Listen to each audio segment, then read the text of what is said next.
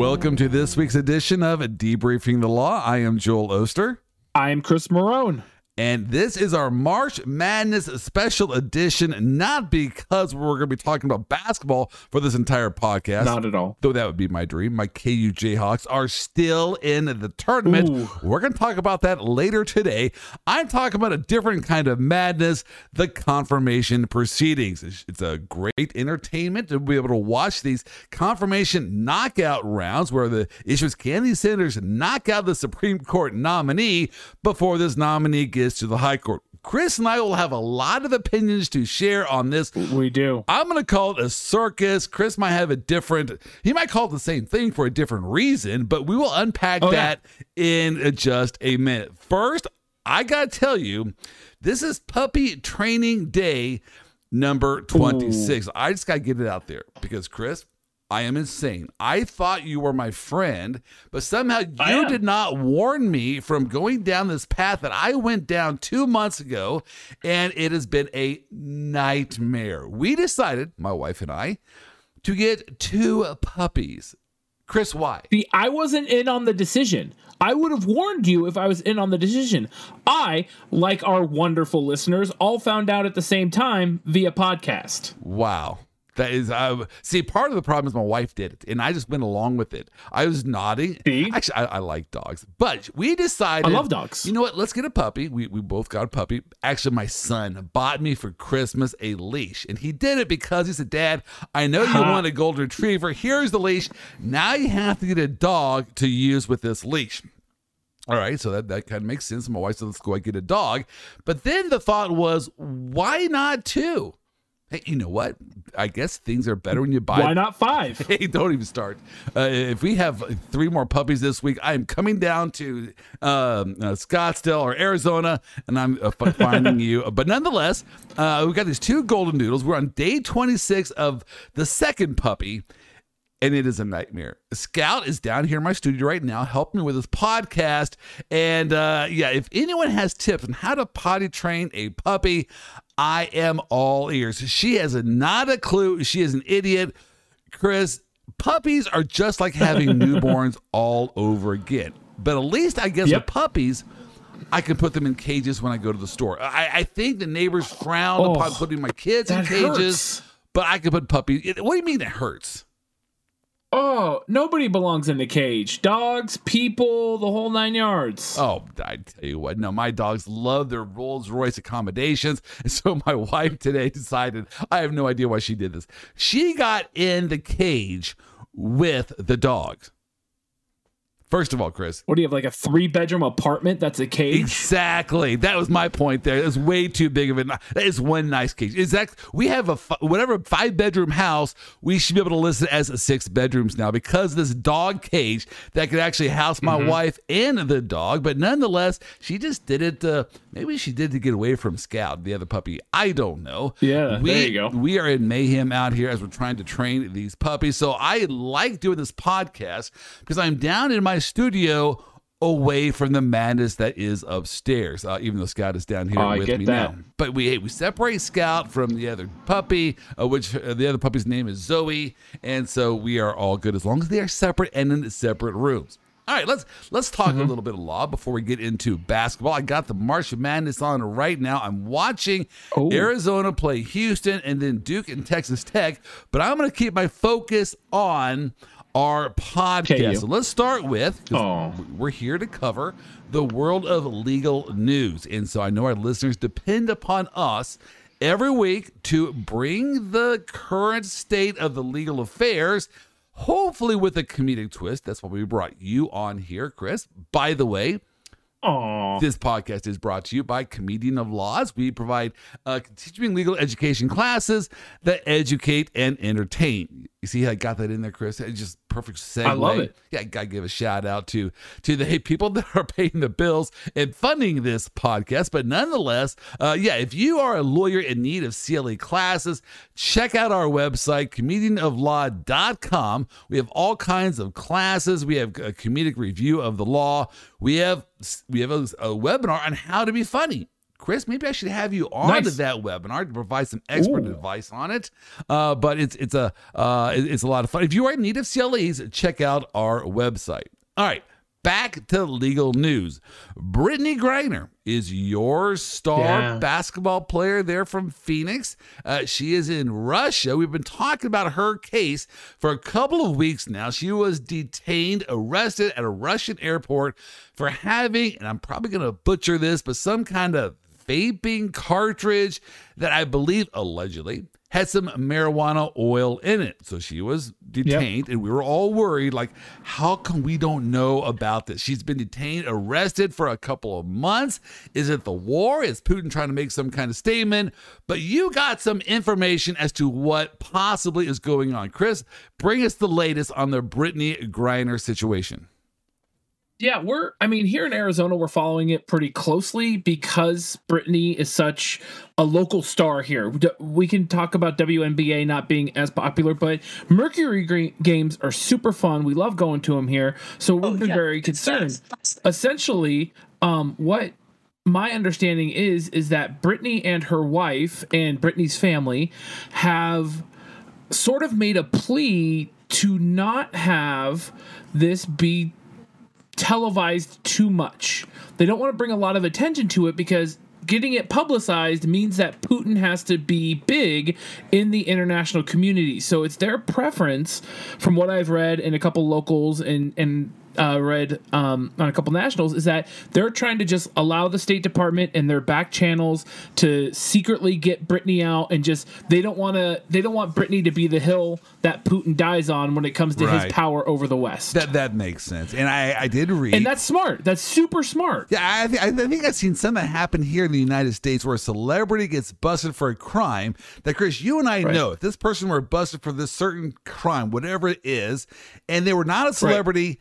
It gets run through the system. If it's the first time, there might be a diversion offered, whatever. There might be some leniency if it's the first time. That can't happen when all the public's eyes are on the process. If it's a celebrity, then the DA is thinking, oh, wait a second here. If I'm light and easy on this, the public's going to know about it. It's going to look bad. I want to look tough. And so, it kind of handcuffs them, and they have to bring the hammer on that celebrity. So you're telling me that Brittney Griner wants to avoid that scenario with Putin. So this became an international... Which makes sense. It does. It makes total sense. I was worried, but I did hear that someone from the U.S. Embassy there in Russia did reach out and actually talked to Brittney Griner this last week. So there has been contact. She is alive, but as you said, they want to keep this on the low down just so that they can not have that celebrity stigma or handicap to that situation. All right. Well, we'll continue following that, and maybe you might have your basketball player back before the WNBA season kicks off again. All right, next up, the Supreme Court was into session this last week. They heard, I believe, about 5 or 6 cases. Chris, I'm going to tell you, this last week at the Supreme Court surprised me at how boring the cases are. Oh, man. Let me just tell you what I noticed, all right, because I follow Supreme Court news. I went to the main source for Supreme Court cases. Well, actually, hold on a second. First of all, I went to CNN. I went to Fox News. I went to MSNBC. I go to all these different publications and websites just to scouring to find out what are the legal news out there. No articles on the Supreme Court. Zero on nothing. So then I go to SCOTUS blog, which is my go-to site for what is happening at the Supreme Court. Do you know what I found? It's a balanced site. It's a good site. I mean, it's SCOTUS blog. All they cover is the Supreme Court. Do you know how many articles? Except this week. Yeah, one article on one case. That's it. What's going on here? Well, 2 things are going on. The first thing that's going on is these cases are that boring. Now, if you have family members or you litigate in this area, you might not find these cases boring. Let me just do a rundown of these cases and just see if any of these entice you. All right, Morgan v. Sundance. I'm already asleep. Hold on. This is an arbitration case, and the issue is in arbitration, if one party waives it, Is that okay to waive the arbitration requirement, or does it have to be waiver plus prejudice? Now you can wake up. I know you slept right through that explanation. Yeah, sorry, what day is it? Yeah, who cares, sorry, right? Sorry, you lost me there for a minute. Who cares? All right. So that's an arbitration waiver. You got to add prejudice. That is case number one. Case number two actually is somewhat interesting. I did find one article on this. This is Berger v. North Carolina Conference of the NAACP. The issue here is a voting ID law, but the merits of the law, not an issue. This is another one of those cases where someone else, a legislator, wanted to intervene to defend this law because they thought that the current lawyers, which would be the state's AG, which is a political body, a political position, they thought that person was not doing a good job defending the law. Though one of the justices did point out that they actually had won below, but that's a whole nother issue. But they were winning the case. But the issue there is, when can some other party intervene when they don't like how the AG is defending the law? So you might be just quasi sleeping on that one. Does that register on your interest meter at all? It does, because then it gets into this realm of, okay, let's say we pass any law and the AG goes, yeah, that's a fine law, that's constitutionally sound, and some special interest group goes, no, we don't like that, and now they're going to sue on behalf of the AG. It's a political system, right? If you vote them out if you don't like how they're prosecuting things. I get a little worried when now we're allowing special interest groups to start acting in lieu of government actors. Okay, well, that's my concern. All right, well, first of all, now just to make me clarify, the interveners here were actually the senators and the representatives, the top senators and representatives in that state. So again, not the AG's office, but they were the people who passed the law, and they did not think that the state's AG was doing a good job defending the law. That's probably, I think, bogus. I think what they're really saying here is we want the limelight. We want to be involved in defending this law to score some political points, because I think it does bring up an interesting issue.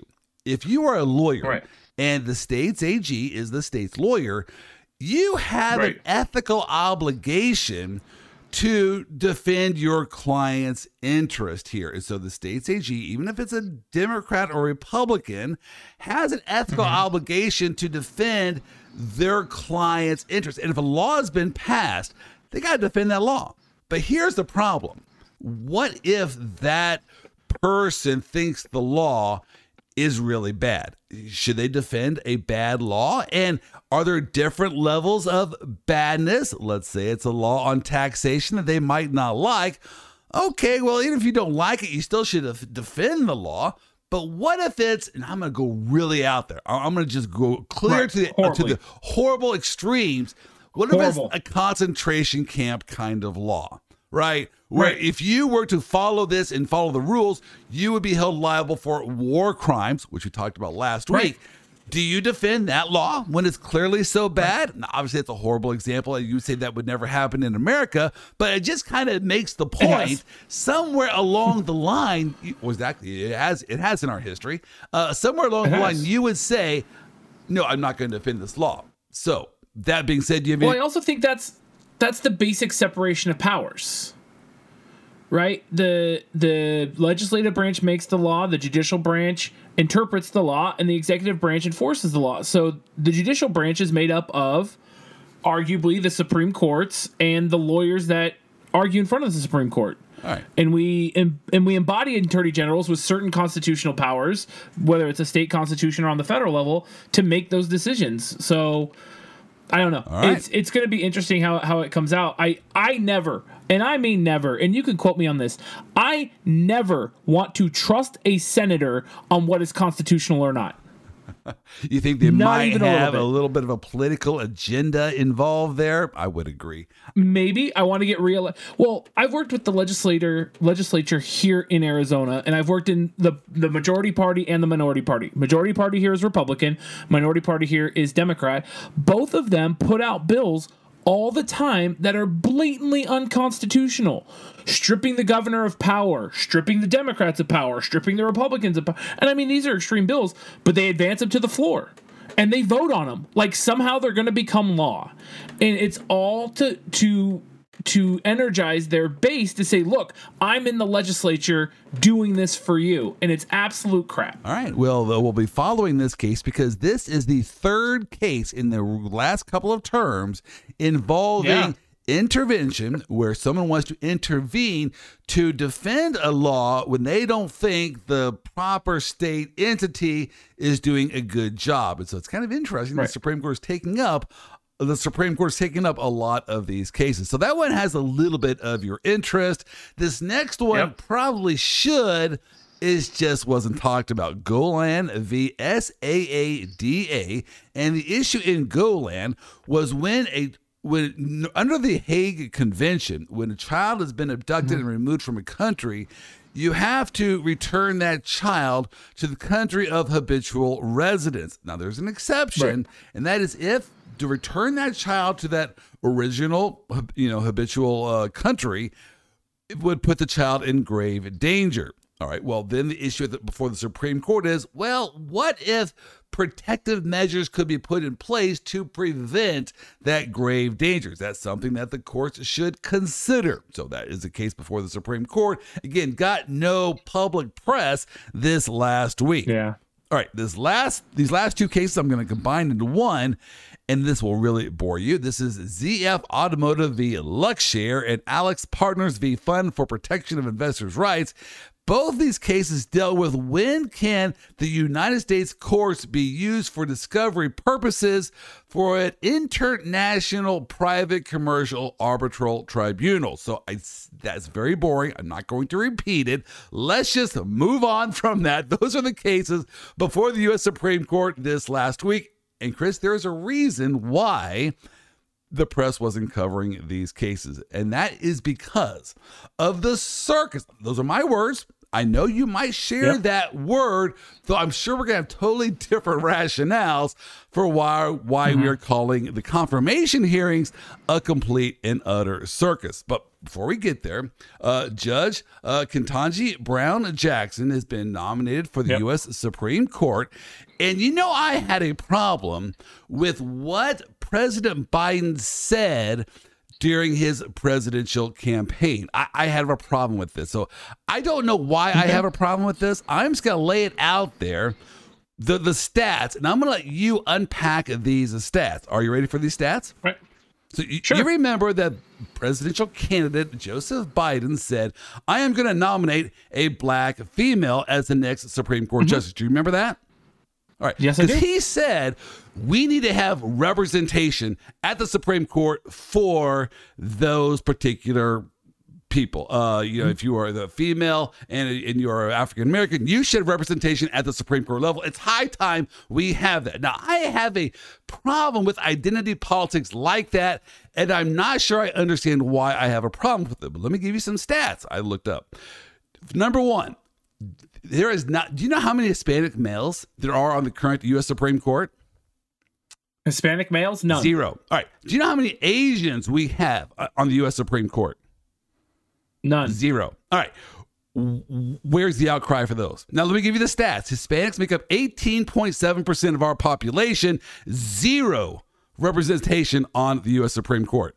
Asians make up 5.9% of our population. 0 representation on the Supreme Court. Blacks, African Americans, they make up 12.1% of our population. Do you know what percentage they had on our U.S. Supreme Court? 11. Let me do the math for you. 1 divided by 9 is 11%. So they were only down 1% in representation for that ethnic racial group. So where is the outcry for the Hispanic males and the Asians? It's coming. Don't worry. But it wasn't mentioned. That wasn't a campaign issue. Why was it? If you were an Asian or if you were a Hispanic male, wouldn't you be thinking, what about us? Why don't we deserve representation? We are far less represented on the Supreme Court than African Americans. The Hispanic males, again, Hispanics, 18.7% of the population, and they don't have a single person on the Supreme Court, Hispanic male. Same thing when it comes to Asians, 0. When they make up 5.9%. So can you help shed some light on me as to why I'm struggling with this concept of identity politics? Joel, I honestly don't know why you struggle with this idea of identity politics. I mean, we've talked about it several times, and at the end of the day, you're trying to justify. You feel that, or at least it is perceived by me that you feel that somehow Biden needs to justify to white males in America why he's choosing a black female over some other racial minority. Hispanic males and Asians is who he needs to talk to.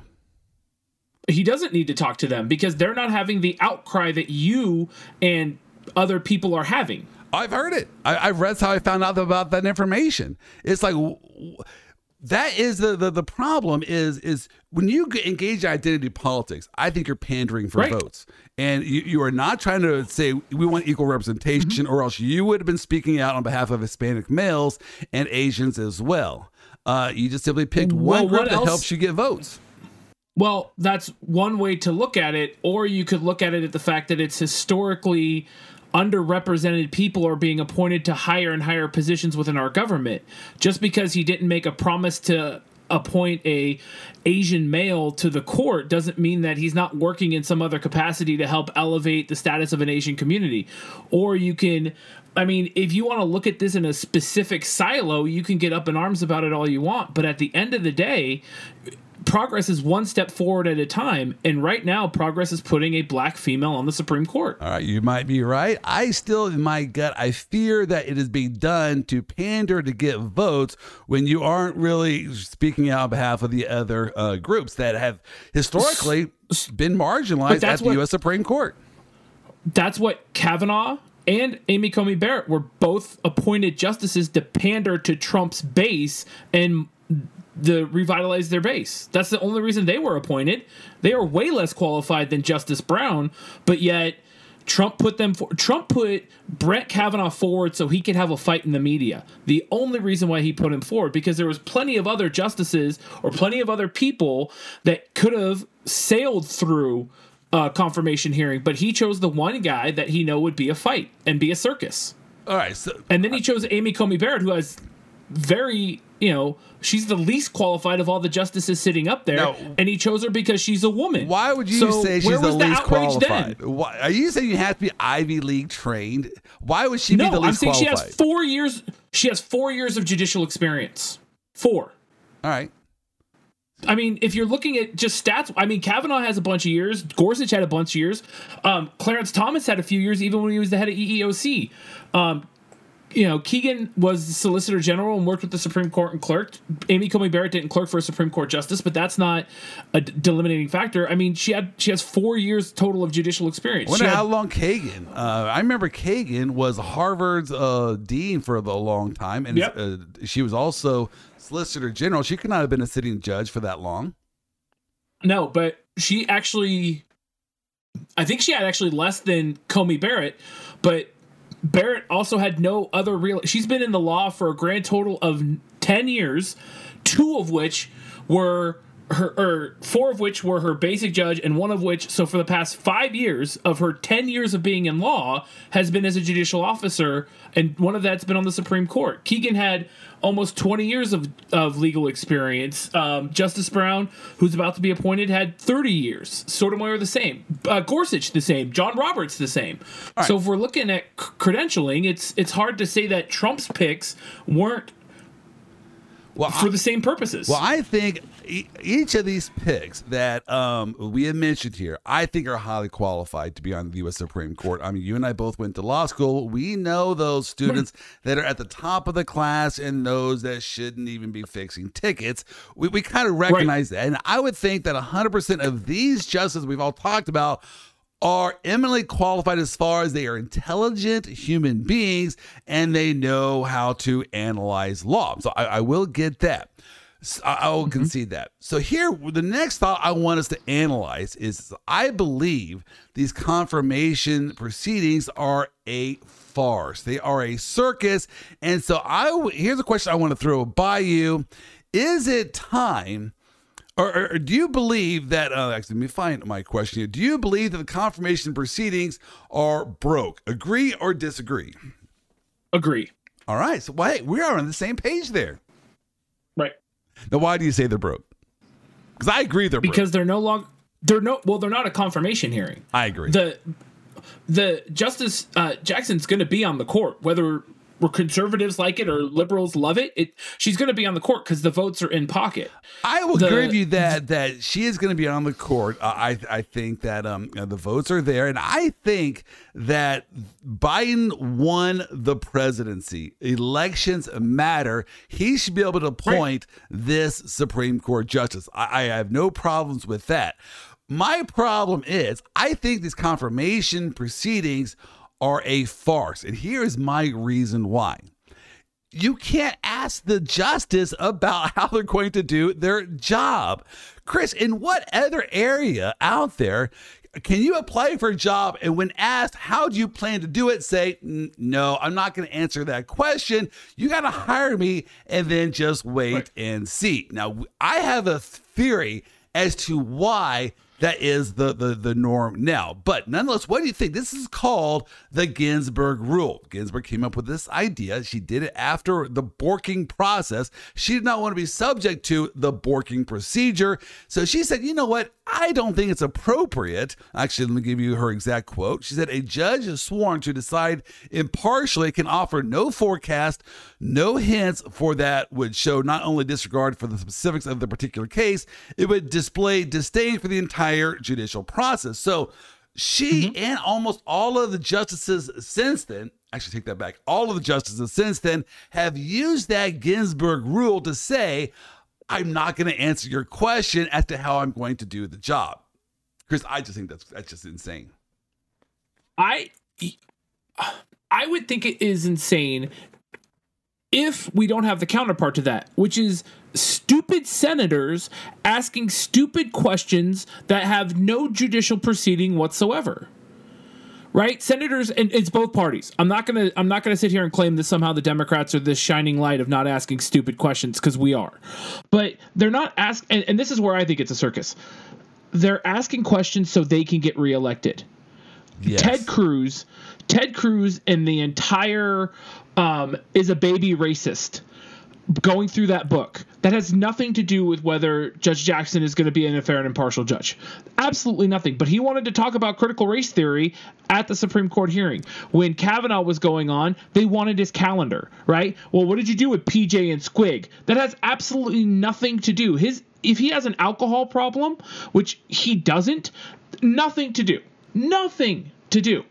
Stop asking these campaign slogan questions of someone who is far superior in intelligence. And I do mean that. Brett Kavanaugh is far superior in intelligence to a lot of the sitting Democratic senators, and Justice Jackson is far superior in intelligence to a lot of the sitting senators right now. Stop asking questions like, do you think that a baby can be racist? Or they're doing, and you saw it with Durbin and Cruz beating each other up yesterday. Or how about this question? All they want to do is fight it out. Or how about this question? What do you think about boofing? Did I say that right? That they asked Kavanaugh, during high school, why did you put that in your yearbook? I mean, come on, give me a break.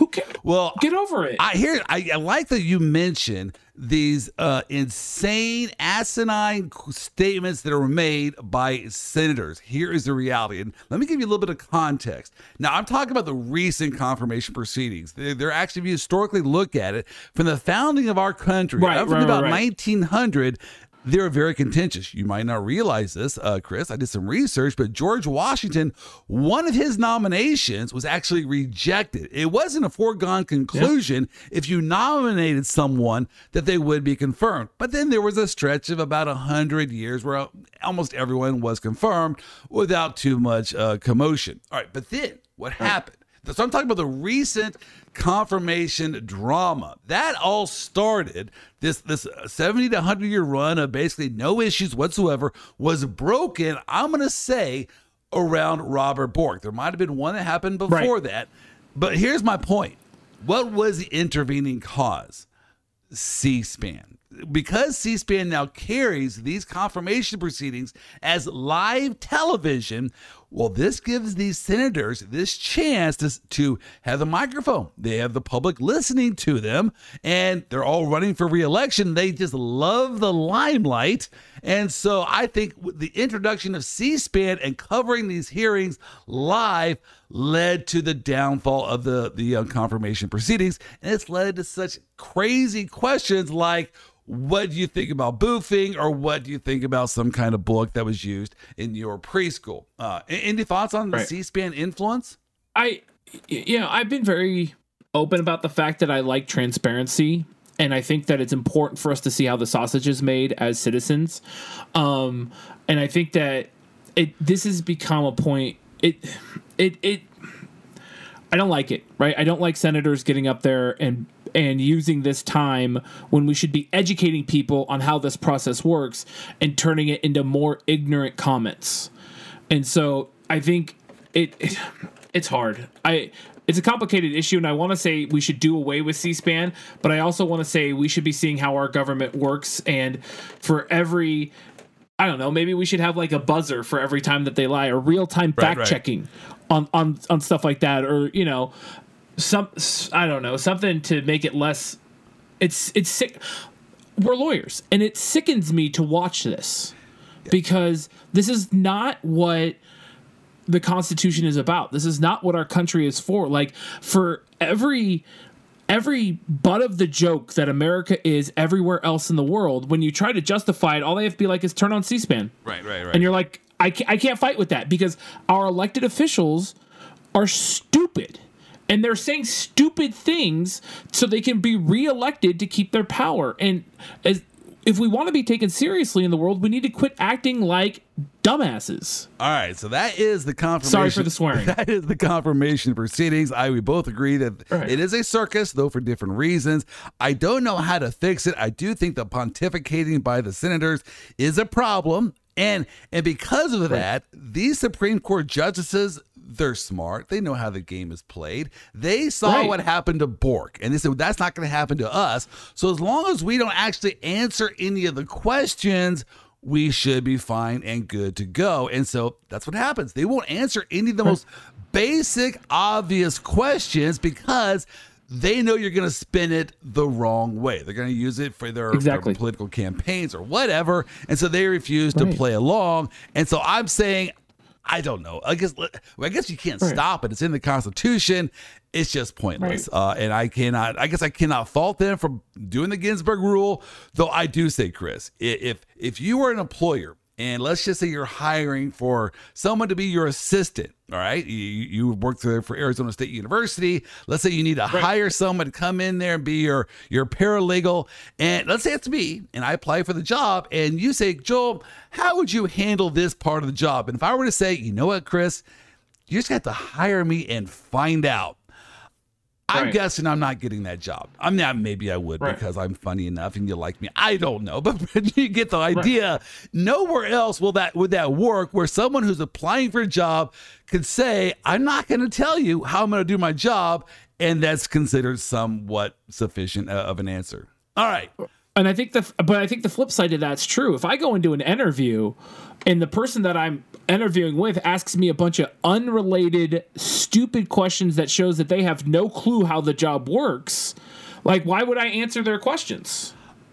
We'll see what happens. But that's the whole point of this is that they are the ones seeing if you are fit to hold the job. They want to know how you plan to do the job. They're not fit to hold it. And but that's the whole process. And I agree, they're senators, but that is constitutionally, they're the ones that have this hearing to flush this out. They can ask you, how do you plan to do the job?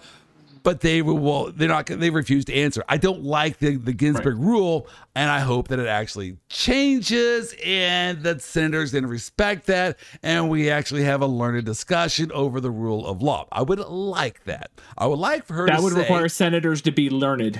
I would like for her to be able to say, you know what, just like Justice Breyer, I believe the Constitution is a living, breathing document. It changes over time, it means something different today than it meant yesterday. You got to apply it according to current norms and conditions, because that is a judicial philosophy. I don't agree with that judicial philosophy at all times, but it is a judicial philosophy, and I do like Breyer. I respect Breyer.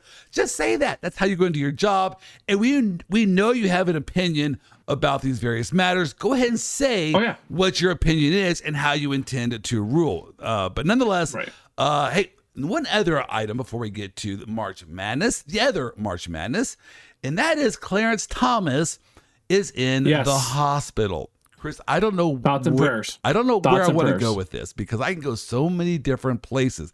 Have you seen the Pelican Brief? Right? I'm not gonna lie, that was the first thing that did come to mind. I mean, come on. COVID 100% first thing that came to mind. COVID is out there everywhere. People are dying from it. Also, it comes down with an infection.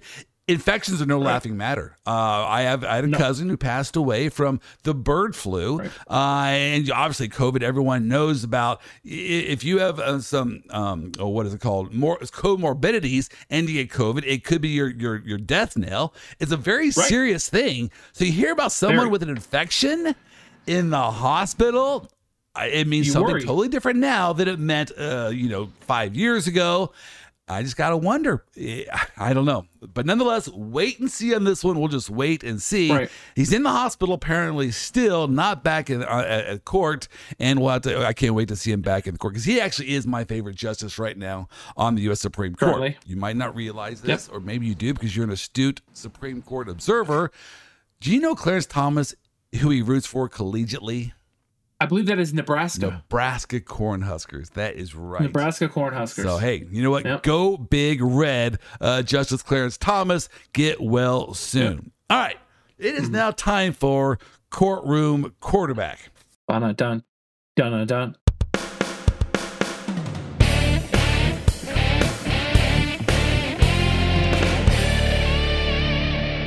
Chris, we got to come up with a different name for this because Courtroom Quarterback, and I'm going to talk about basketball. Now, have you been watching March Madness? Some of it. Okay. Not a ton. All right. Are you watching it right now? I am watching. Duke is playing Texas Tech. Very close game, and Arizona is getting whipped by Houston, though they can still come back. But nonetheless, here is, I love March Madness. It is my favorite sporting event of the entire year. I don't even care who's playing. I'm a big KU Jayhawk fan when it comes to basketball, but I love great. Yeah, the intensity, the fact that for many of these players, this is their very last game. But there has been a lot of unpleasant responses and a lot of complaints this year about bad officiating. So, Chris, let me just throw this out there as a thought.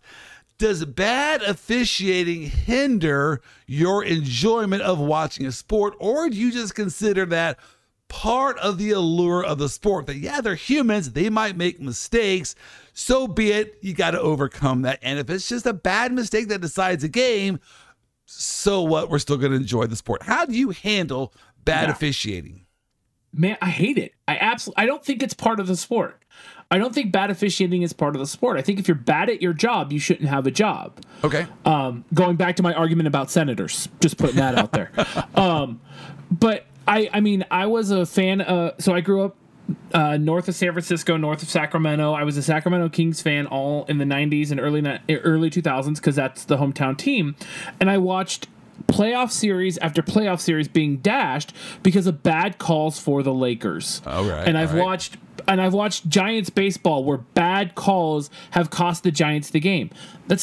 It's not winning to me when you win on a bad call. Right. If you go out and blow out my team all day long and it's 11-3 and that's the baseball game, man, good on you. You beat us hard. You whooped us up. But if you win the game on a check swing of an umpire that wasn't even looking at the plate when the swing happened, that's BS. That's robbing the fans of a good game, especially if it's close. So does that hinder your bottom enjoyment? Of the ninth, Does that hurt your ability? It does. Okay. It does. It hurts my enjoyment when refs are out there making substantially bad calls. It just ruins it because it's no longer fun to watch another team win a game based on the fact that they're winning via penalty yards or penalty minutes or whatever. You're much younger than me. Let me tell you a story about a game I went to. I believe it's 1997. It might have been 1998. It was the Missouri Tigers versus the Colorado Buffaloes. They were both in the Big Eight, and my brother went to the University of Missouri, was in the bands. I went there to watch that game. It was at the end of the game, and I'm there in the crowd, and Missouri was up. Colorado was the number one team in the nation, and Colorado was about to score as time was running out. And on fourth down, it's like fourth and goal, they spiked the ball. All right, you understand what I'm saying? On fourth down, they spiked the ball to stop the clock. There is no fifth down, right? When it comes to a football, right? The officials gave them a fifth down. They could not count the downs. They gave them 5 downs. Oh my gosh! And they scored the touchdown on the fifth what down. What the heck? Go ahead and Google it. You'll read about it whenever you Google the fifth down touchdown. Do you realize that year? So Colorado won that game. That was the last play. Colorado then went on to win the national championship, all because of that blown call. So in one way, it's frustrating, right? Everyone there in the fans, I knew it was fifth down. My wife there, Wendy, knew that was fifth down. We're all looking at each other going, wait, hold on. That was a fourth down. They just spiked the ball. They don't get another down. They did, and they won that game, and they won the national title because of it. So should you allow bad officiating to hinder your enjoyment? I don't know, because there's just so much bad officiating. I am afraid I would not be able to watch sports if it hindered my enjoyment too much. But I agree with you. It is very discouraging. Right. Right. I guess it's just like the McDonald's theory, right? You know McDonald's is going to screw up your order every time, and you just kind of accept it. Right. Yeah. It's part of or the ice cream game. Machine's broke. Yeah. It's just part of going to McDonald's. All right. The second takeaway from March Madness is that the Big 12 is dominating. They are they've only lost one game or one game during the first round. I think one game during the second round. They still have 5 teams, I think, left standing, maybe 4 teams. They are doing wonderful. The Big 10 is sucking wind. They only have one team left in this tournament as of when this podcast is being aired, because Michigan just lost earlier today. So they are doing horrible. Here's my takeaway from that. The Big 12 is dominating. The Big 10 is sucking wind. The SEC only has one team left. Chris, no one cares, right? I hate to say it, no one cares about basketball. When we talk about conference realignment, it's all about football. No one cares about basketball when you're trying to get different universities to join your conference. The big money, the dominant big money, even for your crappy teams, is in football, and that's going to control conference realignment. But hey, when it comes to basketball, the Big 12 is king. Any thoughts on that? No, it totally is. I mean, I couldn't honestly, and this is shame on me, right? Confession time. I'm looking at a bracket right now on my laptop. I couldn't tell you which division some of these teams are in. Right. Arkansas, is that Big 10? Maybe. SEC. SEC, Southeastern Conference, right? Yep. So I'm looking down. Tell me what conference St. Peter's is in. I looked it up, and I forget, but they were a 15 seed. No one's going to know where they were from. Right. Oh, they're going to know next year, and they're going to know the year after that. But, like Purdue, stuff like that. Indiana, Miami, who knows? Yeah. I don't look at it that way, right? Because there's the Final Four tournament is the Final Four tournament regardless of division, whereas CFP, the college football playoffs, is very division focused. Right, it is. Varied in it. So who cares? All right. Well, that's I agree. No one cares about the dominant conferences in basketball. The money is not there. The money is in football, and that's why the SEC and the Big 10 are trying to hog all of the spots there. All right. Side note, Arizona only trails by 2 with 15 minutes left in the second half. Arizona can do it. Now, so are you rooting for Arizona, or are you rooting for Houston? Because I know you work for Arizona State University. Right. And here's my thing about it. If Arizona Wildcats, the natural beta predator to our apex predator of Arizona State University Sun Devils, if they win the tournament, it's good for the state of Arizona. Okay. It'll bring commerce to the state. It'll bring recognition to the state in a positive way. It'll be good for the state of Arizona if the Wildcats win. So I'm okay with that. And it will help your bracket. I believe you picked Arizona.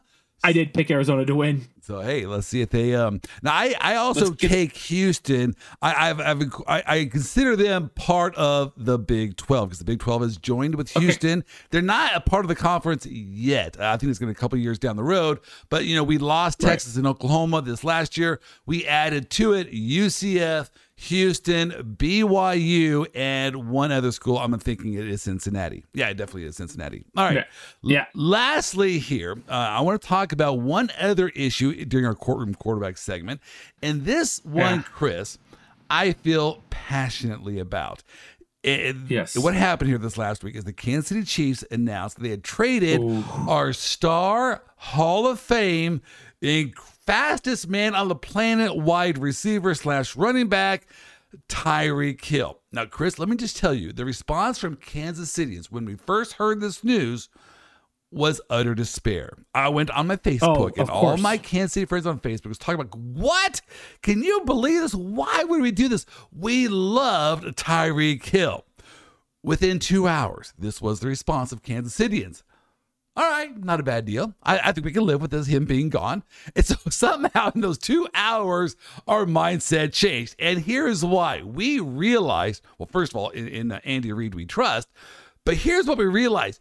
You can't pay your star wide receiver the amount of money that he was commanding. Chris, you know how much money he was commanding? He was wanting, Tyreek Hill? No. $30 million a year. Well, that's not bad. Is that? I know Arizona State employees get paid well, but we do. Not $30 million a year, though. Not that happening. No. Here's the problem with giving your star wide receivers $30 million contracts, which, by the way, would have been the highest contract ever for a wide receiver by 10%. I think the highest right now is $27 million. But here's a problem. And this is Andy Reid is big on this. Football, you operate with a salary cap, which means if you pay one player that much money, which would have been over 10% of the cap, you're already paying Patrick Mahomes 20% of the cap. He's getting paid $45 million. Now you're going to pay him $30 million. That's only 2 players. You need another 50 players on your team. Who else are you going to get when you are paying only those 2 players all of that money? And what makes matters worse is one of your players might get injured. So now you have all your money going to one person, and that person can't even play. To make matters even worse, this is why we think this is a good deal, is when you are talking about a receiver or a running back, their lifespan, their window of being a stud in the NFL is a very short window, especially for Tyreek Hill. Tyreek Hill is otherworldly because of his speed, but he is approaching 30 years of age with this contract. He's 28 now, will be 29 after next season. So you slow down. And once he slows down, even a quarter of a step, that's enough. Game over. For defenders to catch up with you. Exactly. In the NFL, that is all the difference in the world. Now, instead of you being 3 yards ahead and wide open, now you're covered stride for stride. It makes all the difference in the world. Tyreek does not have size. He can't body up on someone. He just simply has his speed. Well, you lose speed when you turn 30. And so I hate to say it, I think the Chiefs made out like a bandit here by getting rid of Tyreek Hill. Any thoughts on that before I go on to my next point? But I think it opens up a lot of room for the Chiefs to develop, right? Mahomes is I think Mahomes is entering into another era of his career. He's no longer, he's been in for 4 years now, a little over 4 years. Right. And so I think he needs to be able to start developing a wide receiver that can be a franchise receiver for 6, 7, 8 years. And it'll be good for them because they got a grip. They got a bunch for Tyreek Hill. So I think it'd be good to build around Mahomes and that type of offense. Yes. Now, Tyreek Hill was injured several games over the last couple of years, and Patrick Mahomes still did really well during those games. He did. And so, maybe Maybe it's time, because here's the quarterback. Everything I just said about your skill positions, like your speed positions, your wide receiver, your running back, That does not apply to quarterback. Quarterbacks are a different breed in the NFL because they can't be hit. They don't have to be otherworldly fast. They just have to make fast decisions. They have to be very quick thinking, through a quick processing unit to make quick decisions, get the ball out of your hands, but you don't have to actually be fast. I mean, there's a reason why Tom Brady is still an amazing quarterback at the age of 45. And it's not because of his speed or his strength. It's because the rules don't allow him to be hit, and he can still make quick decisions. All right, let me give you this statistic right here. I did a little bit of research. Did you realize that in the recent era of the NFL, let's go back to 2000, no quarterback has won the Super Bowl who has also been in the top 5 earners at the quarterback position? Does that surprise you? No quarterback has won the Super Bowl and been one of the top 5 paid quarterbacks in the league. Is that amazing? Well, I like that because then it tells you the power even more of Tom Brady taking lesser pay so that way he can build up talent around him. Exactly. Right? So I think that's one of those nice little pushes for like, hey, teamwork is important here. You need 15 guys to run aside. Yeah. You can't do it by yourself. You can't catch your own passes. If you demand all that money, that means you don't have the same similar talent around you. Again, there's a salary cap in the NFL. If you get the lion's share of the money, that means you don't have as good of players around you. So let me give you some statistics here. Now, I did a little bit of analysis. The average amount of cap percentage that a quarterback in the Super Bowl, the average cap percentage is about 8%. Only 3 quarterbacks have been over the 10% threshold. I'm talking about their salary, the percentage of their salary to the salary cap. And those 3 quarterbacks are Brady and 2 Mannings. That's it. Both of them were about 10 to 12%. Did you catch that? 10%. Yep. So that these quarterbacks, Manning and Brady, their salary was about 10% to 12% of the entire team's salary cap. Yep. That is the history of Super Bowl winning quarterbacks. All right, let me throw you out there some numbers for next year's quarterbacks, just to give you an idea of what we're talking about. Aaron Rodgers, the highest paid quarterback in the NFL right now. Salary, $50 million. Do you know what percentage that is of the salary cap? No, I can't do math that fast this late at night. 24%.